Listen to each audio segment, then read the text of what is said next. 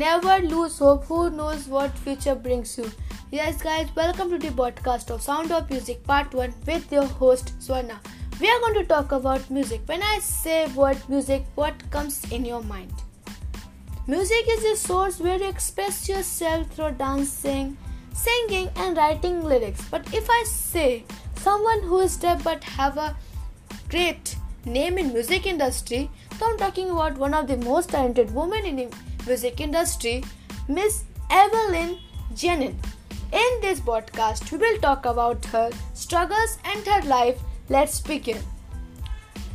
What is interesting to see Evelyn, who is proudly deaf. This musician learns to listen music through her body, not from her ears. She does not hear music, she feels the music.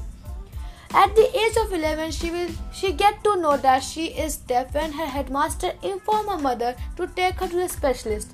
When her mother take her to the specialist, a specialist informed her mother that she has one nerve damaged inside her ear. Because of that, she has a hearing problem. And her mother sent her to her deaf school.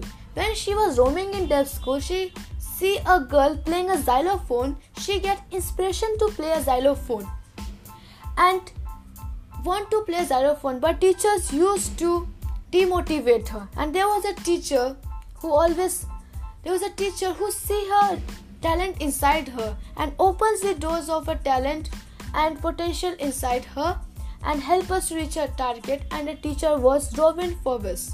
At the age of 16, she go to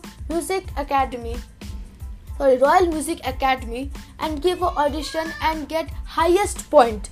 And it was a turning point of her life, and she received many kinds of awards and world tour around the world. And she gave many concerts in hospitals and jails. But at 1991, so she gets Soloist of the Year.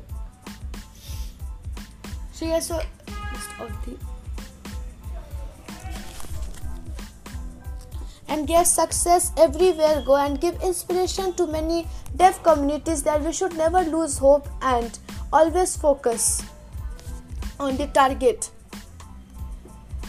At the end, just want to say that never lose hope, because who knows the future. And thank you for Aitha Dhingra for this podcast idea, and bye.